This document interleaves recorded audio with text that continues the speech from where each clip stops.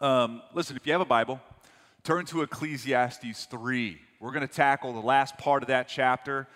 Again, if you're new, we've been in this series on Ecclesiastes. It's a different kind of a series because it's a different kind of a book. If you've ever just read through the book of Ecclesiastes, you've noticed how awkward it is. You've probably bailed before you got this far. If you ever did try to read it, you probably got halfway through chapter 3 and thought, nah, that's pretty good. I'm going to go ahead and move on. I think I get the drift. So we might be picking up where many of you have stopped historically, and it's going to be in the last part of that chapter. If you were here last week, chapter 3, the first part, the preacher, which is the primary voice that we find in the book of Ecclesiastes. In fact, the word Ecclesiastes means preacher or one who assembles and speaks to. He talked about how time is harsh, and we all kind of agreed, time is harsh. Your good seasons don't last for very long. They evaporate. Your difficult seasons, they kind of sit still and you can't get rid of them quick enough. Can't really bend time to do what we want with it. It's merciless in that way. And although God has a master plan, we saw last week, and He has a design behind all events and moments and times and seasons, we can't really see what He's doing. We don't have context as to why we're going through what we're going through. We can't edit His design. We can't even bend His will. But we also saw last week how the gospel, the good story of what God has done for you and me through the person of Christ, who came to live, die, and live again, waiting to bring us to Him where He has created a place for us all to be with Him in harmony for eternity future.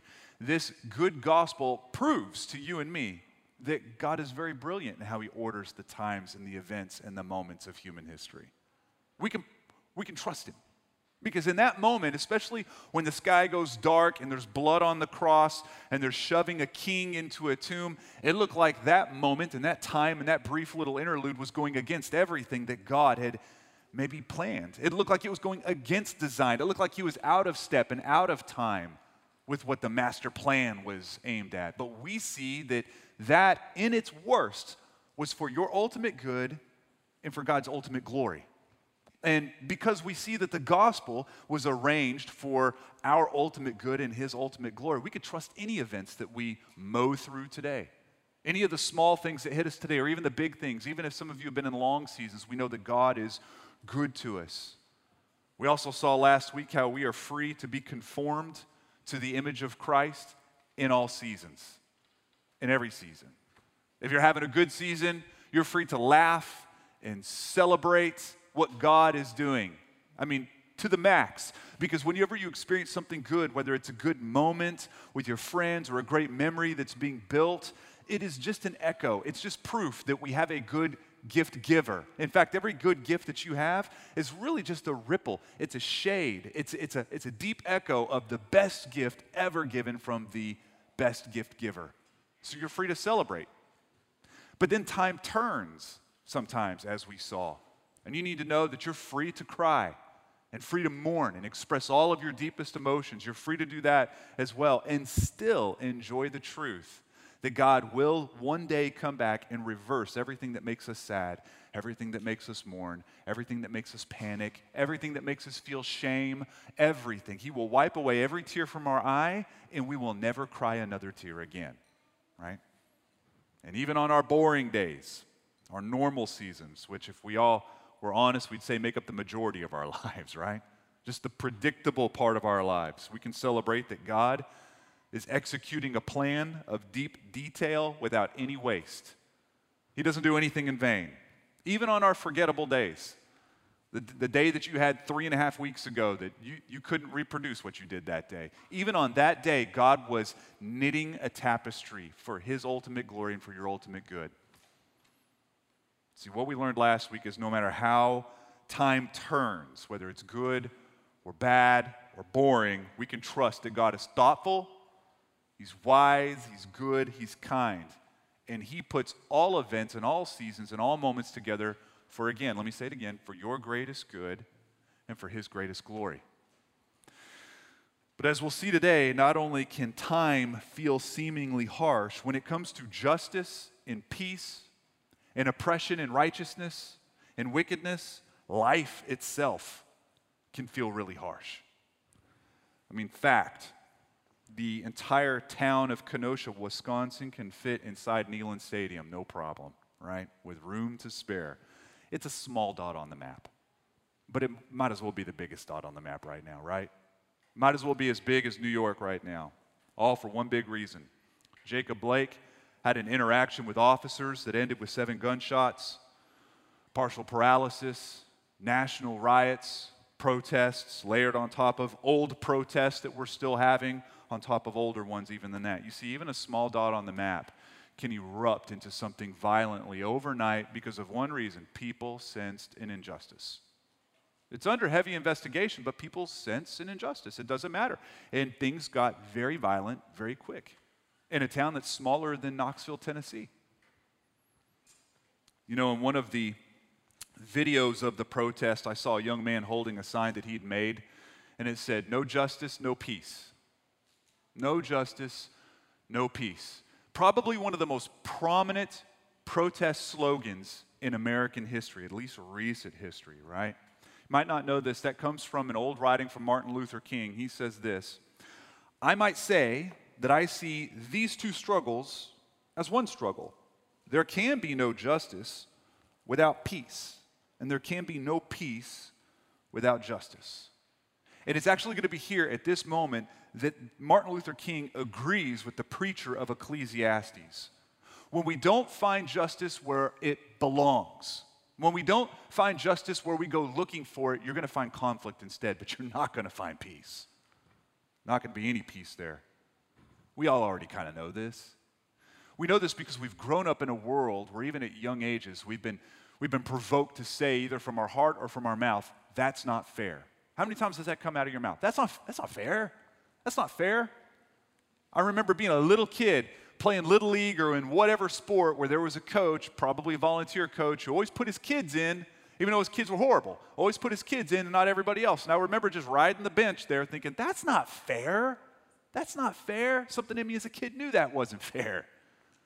I remember the 2008 housing crisis where people lost their homes and the banks got a slap on the wrist. And I remember as an adult saying, that doesn't seem to be very fair. Every time you watch the news and you hear a story or you see a story about somebody getting a slap on the wrist or no penalty from a crime because they could hire better attorneys than you'll ever be able to hire, isn't there a piece of you that says, that's just not fair? There's nothing fair about that. Probably this week something happened to you where you thought to yourself or said to yourself, gosh, that's not fair. It's not. You see, ultimately, we want the bad guys to lose and get theirs, and we want the good guys to win. We want the bad guys to lose, good guys to win. This is why The Empire Strikes Back is such a disappointing film. If you're a Star Wars fanatic, I'm sorry, it's just a horrible film. Out of all 12 of them, it's the worst one. I'm still upset about it. Even though I was a little kid, I remember watching that on the big screen, and when the credits rolled, I thought, wait. Han is still frozen in carbonite. Luke doesn't have a hand. There's got to be like a loose 5 or 10 minutes hanging around that's going to tie it all together. Nope, it's just a bad film. It's just a bad ending. That's the way it is. The bad guys actually won. The good guys did not. Hate that film. Here's the thing. You might not know this. This is fascinating to me. There have been over 500,000 professional movies made in cinematic history. 500,000 minimum of 500,000 movies, professional ones, not the dumb ones you make with your friends on your phone, but professional ones, right, that have been made. America is only third, right? Nigeria and India make more than we do per year, but America makes 600 movies per year, professional ones. I want you to think about that for a minute because you could probably name like 9 this year, right? Which shows you how many really bad films are being made, going straight to video, that someone spent $1 million to make that you'll never watch, right? Out of all of these tens and hundreds of thousands of movies, how many can you name where the bad guys win and the good guys lose? Like 3? 4? I mean, I gave you one, right? Not very many. Why? Because we don't want to watch them. They're not going to spend the money to make something we're not going to spend the money to watch. We hate films like that. It's too much like our it's every day. We live in a world where where the good guys don't win and the bad guys do. Why would we want to pay money to see that? Something in all of us craves justice. We crave justice because we crave peace. We were built for this. We came out of the womb hardwired to crave a justice, or at least a kind of justice. Justice as we see it, right? And we're all like this. Even wicked people, even oppressive, unrighteous, wicked people have a moment where they'll say in their own hearts, that's not fair. You can stuff Chipotle with 15 drug lords all standing on their little disc, that's 6 foot behind the disc in front of them, and they're all waiting their turn to get their bowl. All it takes is somebody to come in and cut in front of all of the drug lords, and what are they going to say? Hey, what are you cutting for? The line's back here. That's not fair. It's in all of us to do this. I'm not really even curious as to why we're like this. I think we all know we have a contorted, self-centered view of what is just and what is not. My biggest curiosity is to what can you and I expect? What can we expect regarding ultimate justice in this life under the sun, as the preacher calls it? This life under the sun. What is God's last word on injustice that you and I see and interact with on a daily basis? He's going to help us. Let's look at Ecclesiastes 3. This is going to be in verse 16. This is the word of the Lord for us. And we're going to see Christ very clearly through this passage today because Christ is the chief character in this book. The preacher says to us, "Moreover, I saw under the sun that in the place of justice, even there was wickedness, and in the place of righteousness, even there was wickedness. I said in my heart, God will judge the righteous and the wicked, for there is a time for every matter and for every work. I said in my heart with regard to the children of man that God is testing them, that they may see that they themselves are but beasts. For what happens to the children of man and what happens to the beasts is the same. As one dies, so dies the other. They all have the same breath, and man has no advantage over the beasts, for all is vanity. All go to one place. All are from the dust, and to dust all return. Who knows whether the spirit of man goes upward and the spirit of beast goes down into the earth? So I saw that there is nothing better than that a man should rejoice in his work, for that is his lot. Who can bring him to see what will be after him?" Keep going to verse 1 of chapter 4. "Again, I saw all the oppressions that are done under the sun, and behold, the tears of the oppressed, and they had no one to comfort them. On the side of their oppressors there was power, and there was no one to comfort them. And I thought the dead, who are already dead, more fortunate than the living, who are still alive. But better than both is he who has not yet been and has not yet seen the evil deeds that are done under the sun." Okay, a couple big points, really a few big points we're going to pull out of this. One is that he says, and I agree, there is no justice or peace where you'd expect to see it, where you'd hope to see it. Not going to find it. He also makes the point of saying the powerful and the oppressive destroy the powerless. That's a truth. The third thing he says is we're exposed. He uses the word tested. It's also exposed. We're exposed as being no better than basic animals. And then in that same conclusion, man and beast, we come from the dust, we live, we die just like they do and go right back to dust. He kind of remarks something that we've seen in previous passages, that all we have is really our unmemorable and our unremarkable work to find any joy in. And then he ends with, it would be better not even to be born. Don't you love it how this guy just comes off the tracks? He just emotionally comes off the tracks. Every statement gets worse than the one he just said. He reminds me of that friend. I had a friend that did this, right? He'd get a speeding ticket, and then he's questioning the point to existence, right? It turns into Edgar Allan Poe. Everything he says just gets worse and worse and worse and worse. And that's where this guy is. Every conclusion is worse than the one that came before it. Which is why no one likes this book. That's why nobody says Ecclesiastes is their favorite book. It's hard to read this over and over again. But it begs you and me to square our shoulders with a really big question, right? How are you supposed to feel about oppression and injustice in this life under the sun? How are you supposed to feel about it? Is it supposed to make you mad? Why? Why does it make you mad? What does injustice say about God? What does it say about you? Today, I'd like to lay down just a couple ground rules because this topic can get politically charged really fast, okay? One ground rule is that injustice, and this is not just ground rules for me and you today, but maybe some that you can carry from this. Injustice and wickedness and oppression, it does exist where it's not supposed to be. That's a true statement. I mean, charities.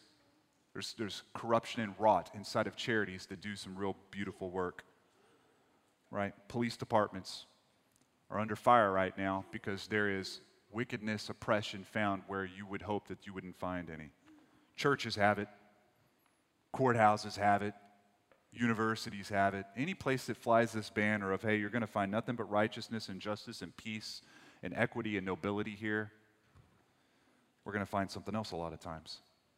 And listen, we don't gasp in protest when a college hacker hacks another college hacker, right? We don't care about that. We do care when a government does it to another government, though, right?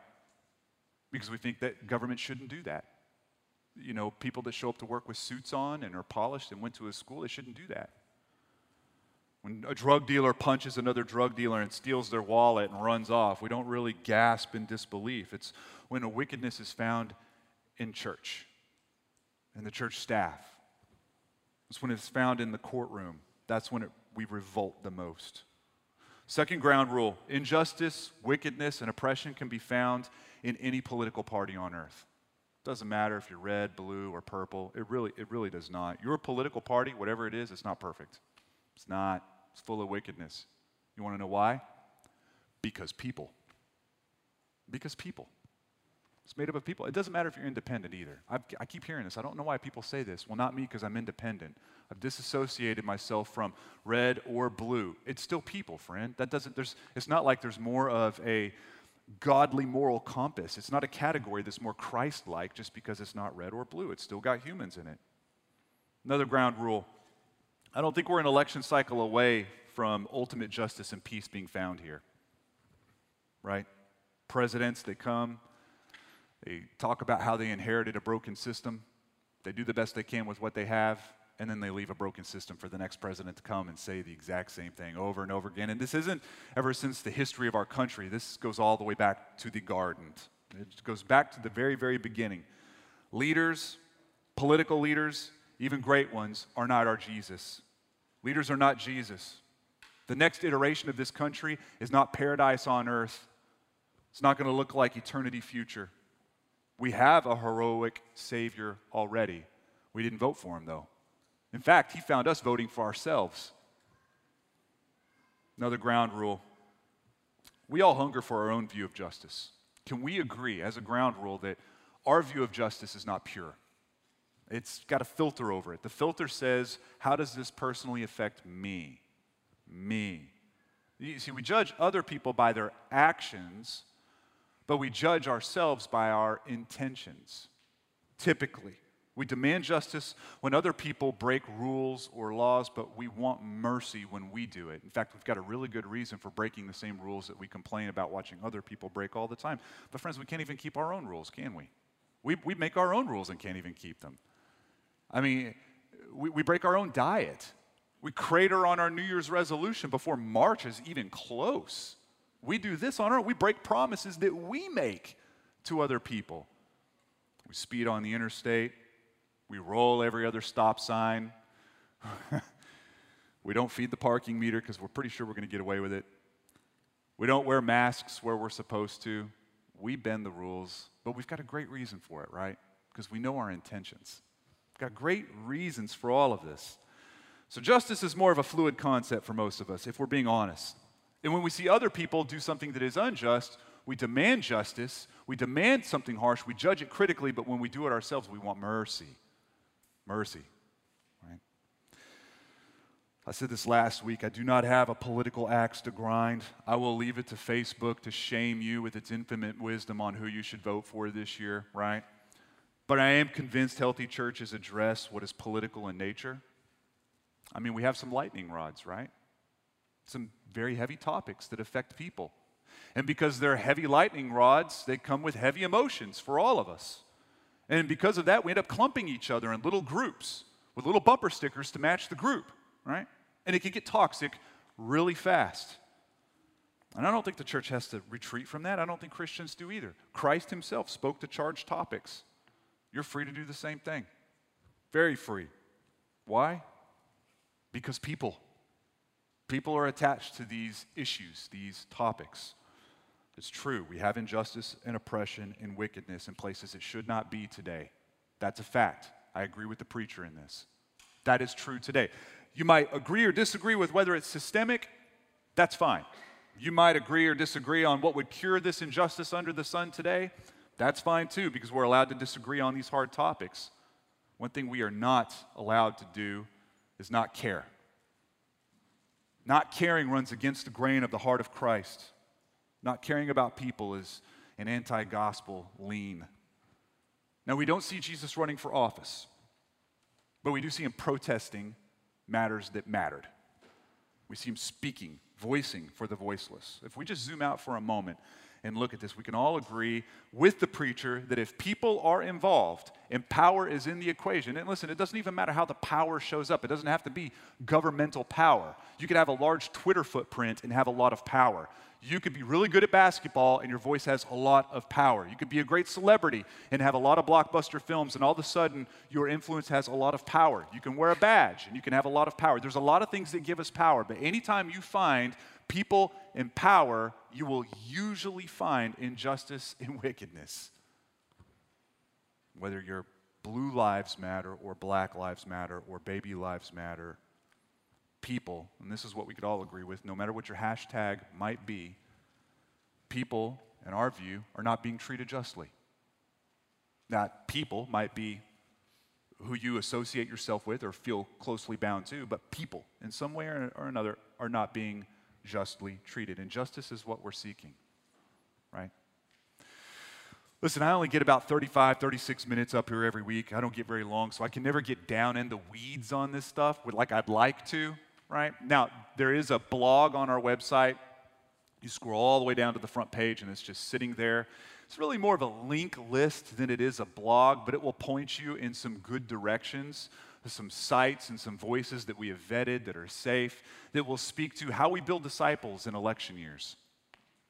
How do we as a Christian church see justice whenever we watch the news? How are we supposed to interact with race relations right now? How are we supposed to, as a church, see how vocal we're supposed to be and where we're supposed to be vocal and how we're supposed to handle our neighbors? You can really get in the weeds on that. You can find that there. But listen, I think election years are great years to see where we personally need growth.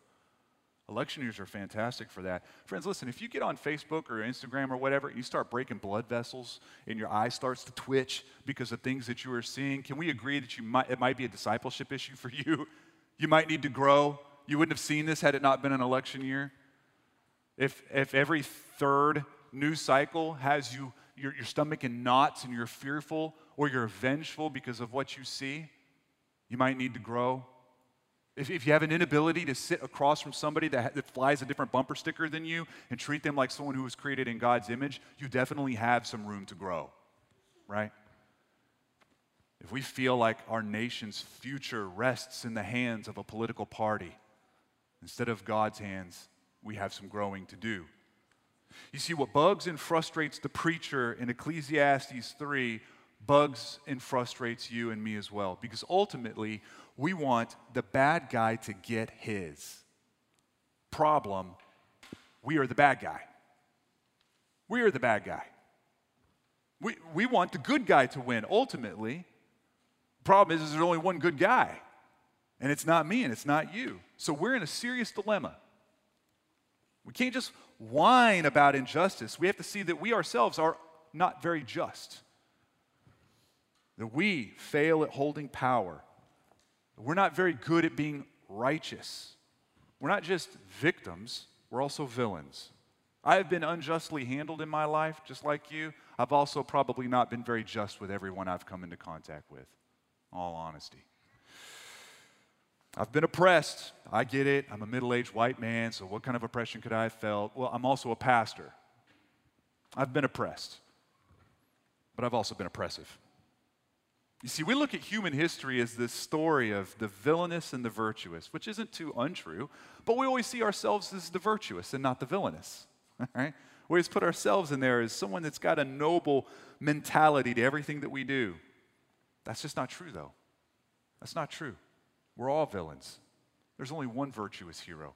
We all have black hats on, as I've said before. There's only one white hat. You see, the beauty of the gospel story and why it's such a sweet and intoxicating story for you and me is just came to the unjust. That Jesus, the just and the righteous, came into our circus and showed us favor, even though we are the villainous. And he did so at his own cost for our great benefit. And in that, he is glorified. But I think most of us can agree on that. In fact, I think most of us can agree on everything we've heard this preacher say so far, but we're still frustrated. Because in this life under the sun that we live here, crooked things can't be made straight. And it's hard for us. And it bugs us. Here under the sun, the good guy does not always win, the bad guy does not always lose, and the people of God don't always care, really. So he comes to this conclusion, and he says this: we are no better than the kingdom of basic beasts. Beasts, he says.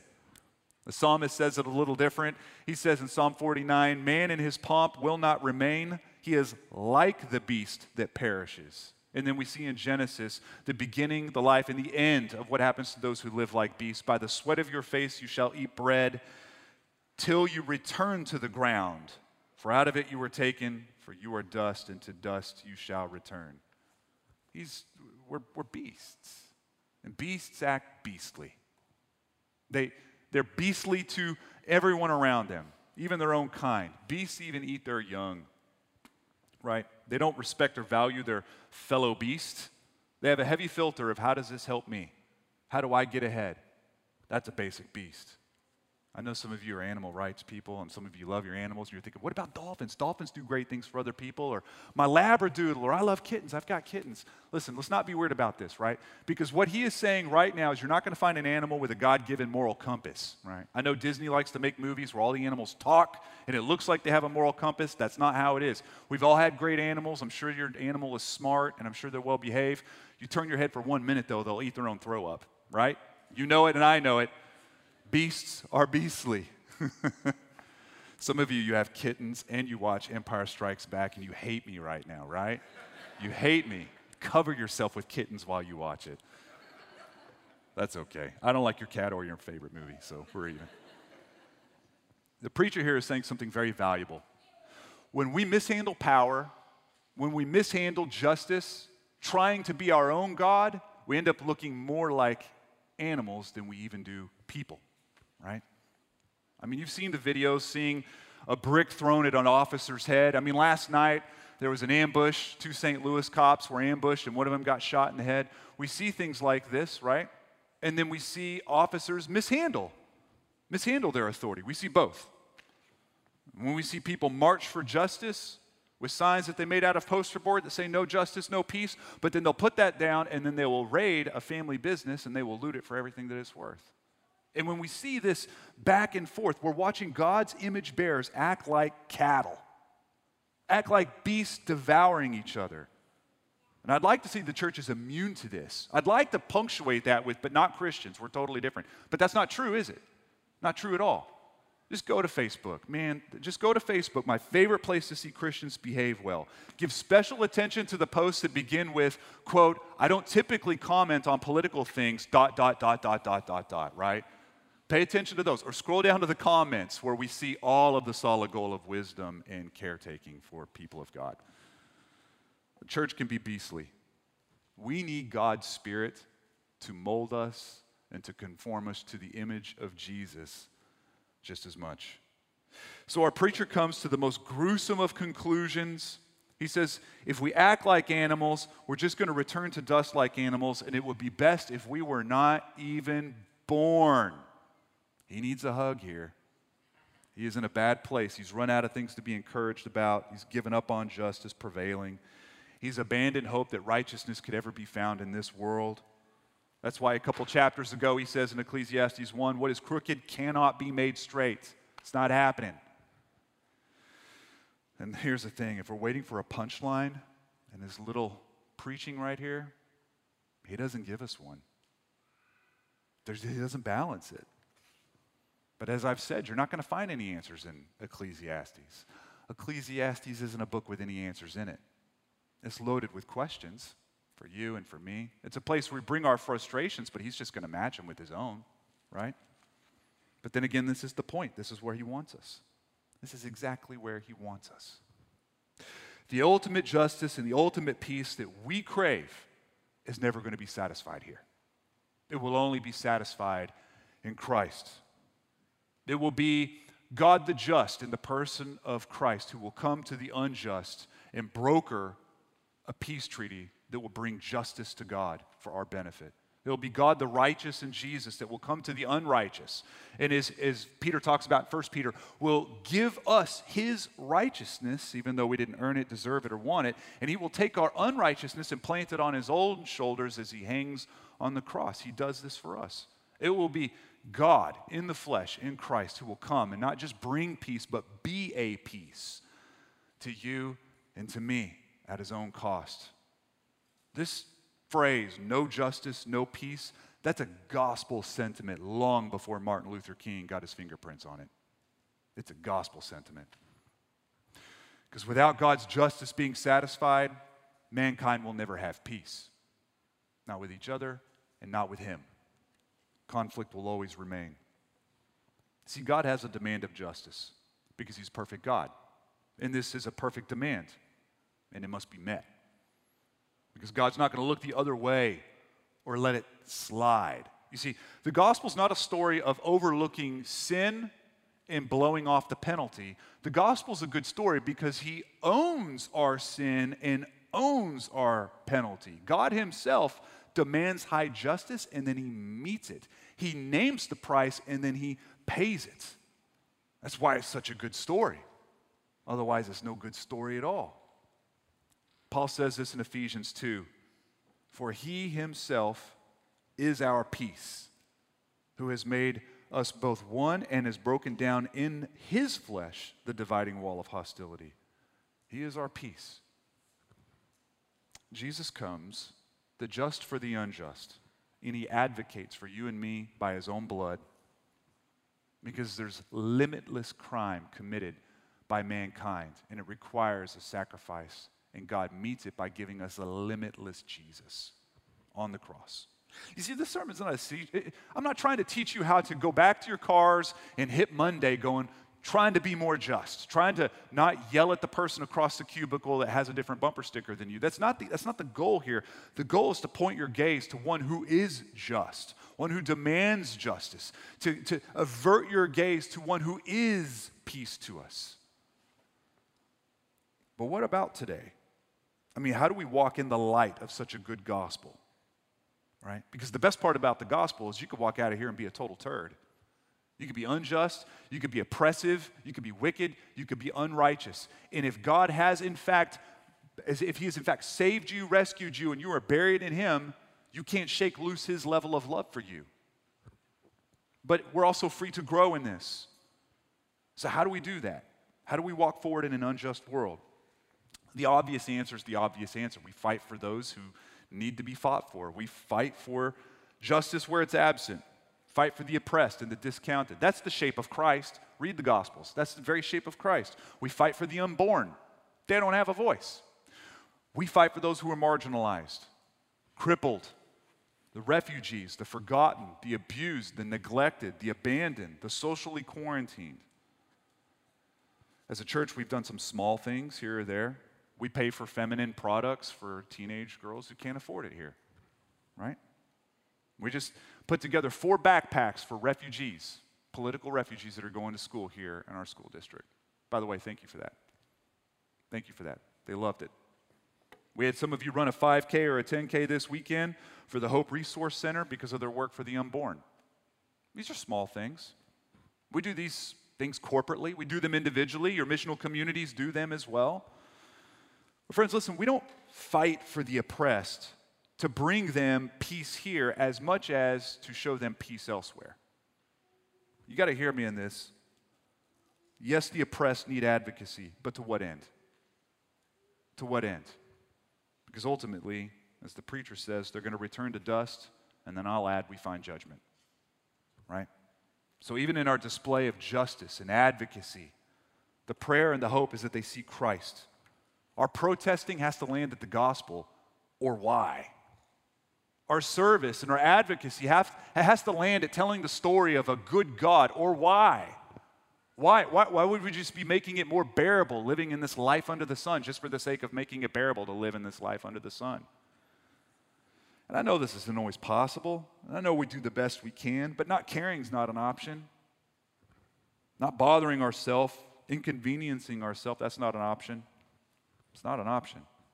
In fact, even as I'm talking about this, some of you have some moments where your heart says, that's not fair, louder than other moments where your neighbor might say it. It's sharper for you in justice. It's sharper for you in some areas than not others, right? Some of you it's the sex trade. Some of you it's babies. Some of you it's race relations. Who knows what it is for you that makes it a little bit different, but there's something that you see and you say, that's not fair. I'd hope to see justice here, and I'm not seeing any.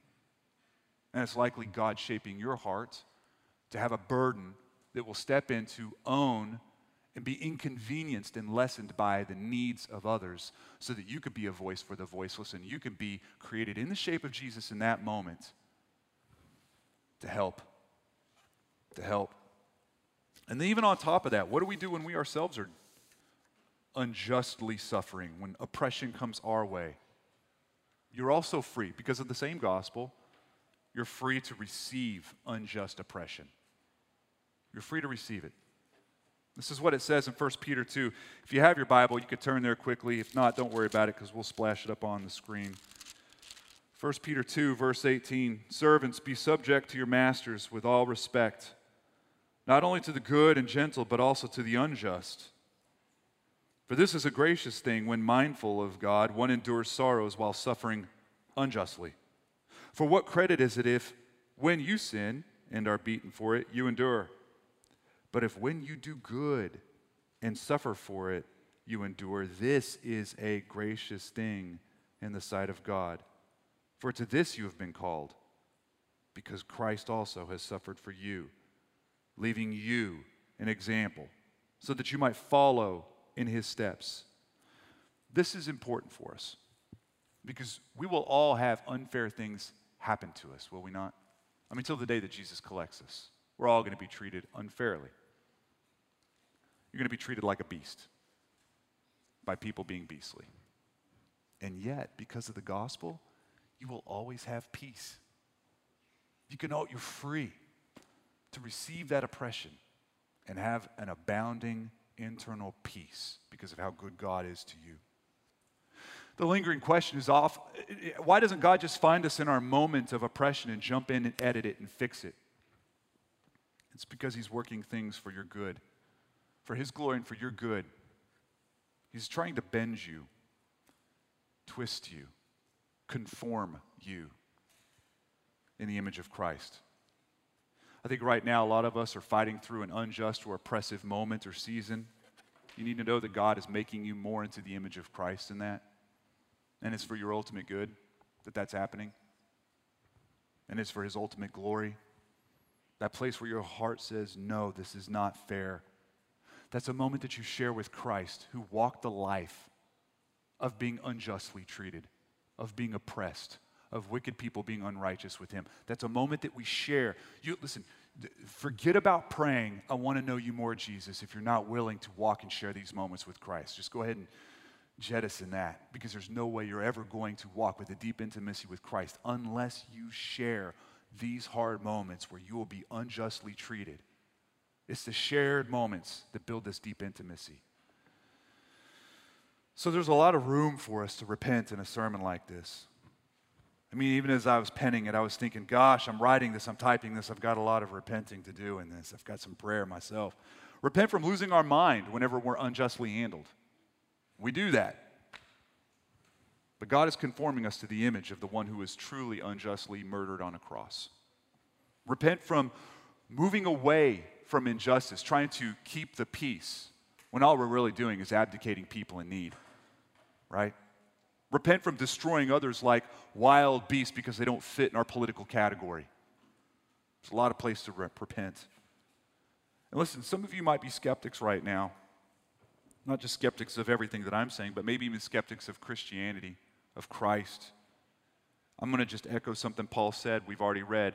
Jesus creates peace by breaking down a wall of hostility. A wall of hostility. You need to know this, friend. Justice is going to be met. The only way for justice to be met is for a penalty to be paid, right? So either the penalty for your sins will be owned by you or it will be owned by Christ. But it will be owned. Justice will be met. It's not looking the other way. It's not how it works. You see, something has to, you're either trusting in the righteousness of what Jesus has done or you're trusting in your own righteousness. You're either trusting in the fact that he owned your sin and took your penalty, or you will have to trust in yourself and your own ability to manage that, your sin and the penalty. But justice will be met.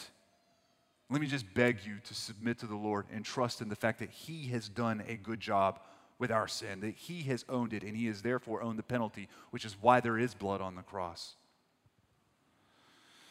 And then we have a moment of celebration in this as well. And as the team comes up and as Chaz comes up, they're going to lead you a little bit in this as well. You know, there's this cool moment when the angels show up to sing when Jesus was born and they say, "Glory to God in the highest, and on earth peace among those with whom he is pleased." Peace. Peace is going to come because peace is a man. Peace is Christ. And he's rescuing all of us to a place he's been preparing. Friend, the day is coming where peace will have no limits. You'll never turn to dust in this place. We won't consume each other. Justice will always reign. Oppression will be a memory.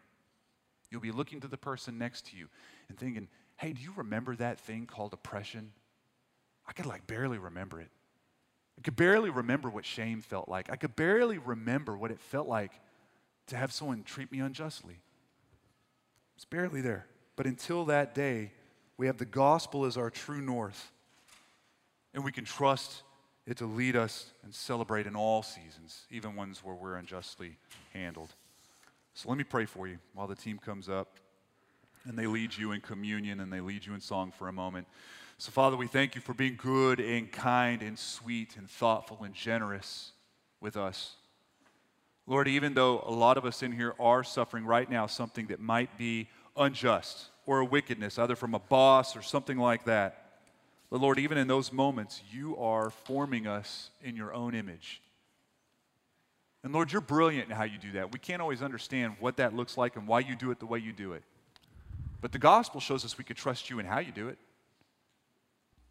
So, Father, we pray that when it comes to this thing called injustice and oppression in this world, that we see it through the lens of the gospel. What we really hunger for here was made true by you on a cross. And we can celebrate that at all times. And Father, we can even lean into our fellow man, our neighbor. We can lean into this city and be a voice for those with no voice.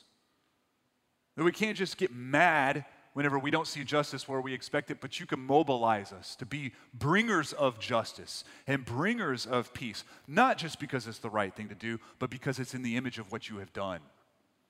And that when we protest as a people, when we are loud as a people, when we invest our dollars and our time as a people, it's not just because it's the right thing to do. It's not just to make stuff more bearable here, Lord, but it's to draw people's attention to who you are, that they would trust in you and your peace and your justice and your righteousness. So, Lord, we love you. And then this time we just devote this last part of worship to you. Ask your Holy Spirit to come and change our hearts. We ask your Holy Spirit to come and convict us and to comfort us. We love you. We're so thankful. You're so very good to us, and it's in your name we pray. Amen.